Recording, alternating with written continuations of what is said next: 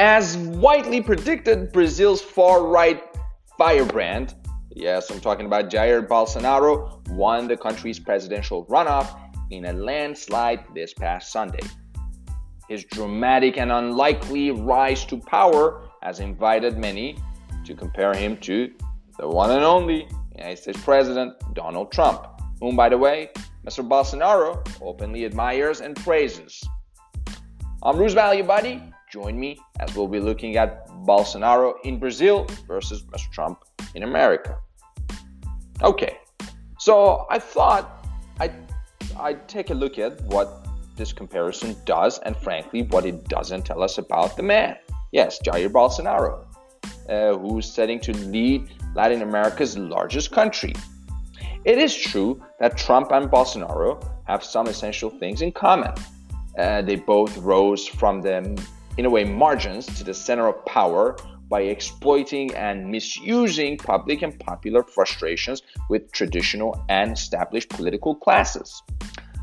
They have also both actually thrived on polarizing in a way and love to use rough and harsh and sometimes even, I would argue, rude language, in particular about women, about minorities, to indicate to their followers a kind of a hard and firm authenticity, if you want to call it that. They both also, Trump and Bolsonaro, deliberately use social media to circumvent mainstream outlets that they criticize as biased and hateful.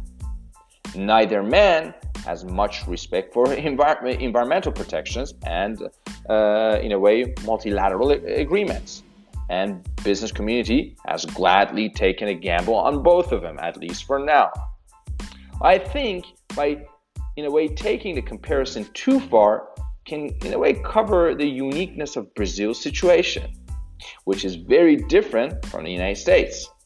While Donald Trump, to be sure, tapped into many Americans' growing frustrations and difficulties with trade, technology, and a changing society, his inaugural, in a way, description back in January of 2017 of this American carnage rings much more accurate to, in a way, to Brazil's situation than the United States. Here's what we got. Brazil, the largest economy in Latin America, has a soaring crime rate that is more than 6 times higher than the one of the United States. What's more, while Brazil is just barely breaking out of the worst economic recession in its history, and the country's political class has been, in a way, gutted by multi-year anti-graft scandals and exposed wrongdoings and misbehaviors across the political spectrum and among officials and top businessmen of the country alike. While popular confidence in the government has also collapsed big time. Well, in his bid to solve these problems, Jair Bolsonaro takes office with strong command, probably I would say stronger than Donald Trump. He won the popular vote by a huge 10 million ballots with a turnout of 80%, but also with a weak grip on a badly fragmented legislature.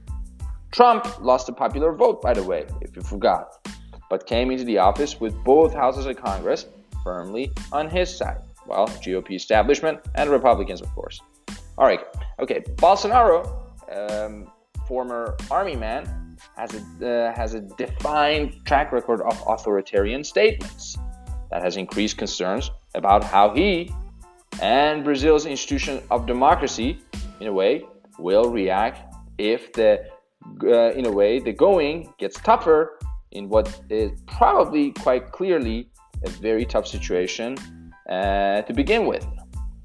So while Jair Bolsonaro and Donald Trump are surely both part of the broader shift away from these traditional political parties and norms that has, in a way, swept across the world's major democracies in recent years. Just look at Italy and look at other places. Mr. Bolsonaro takes power in Brazil's among very different time and conditions. So I would call it not the American carnage, but the Brazilian carnage. By the way, thanks for joining us. This was our last episode of our second season. Hope you liked it. Join us. We'll begin on Next season, November 1st. By the way, happy Halloween.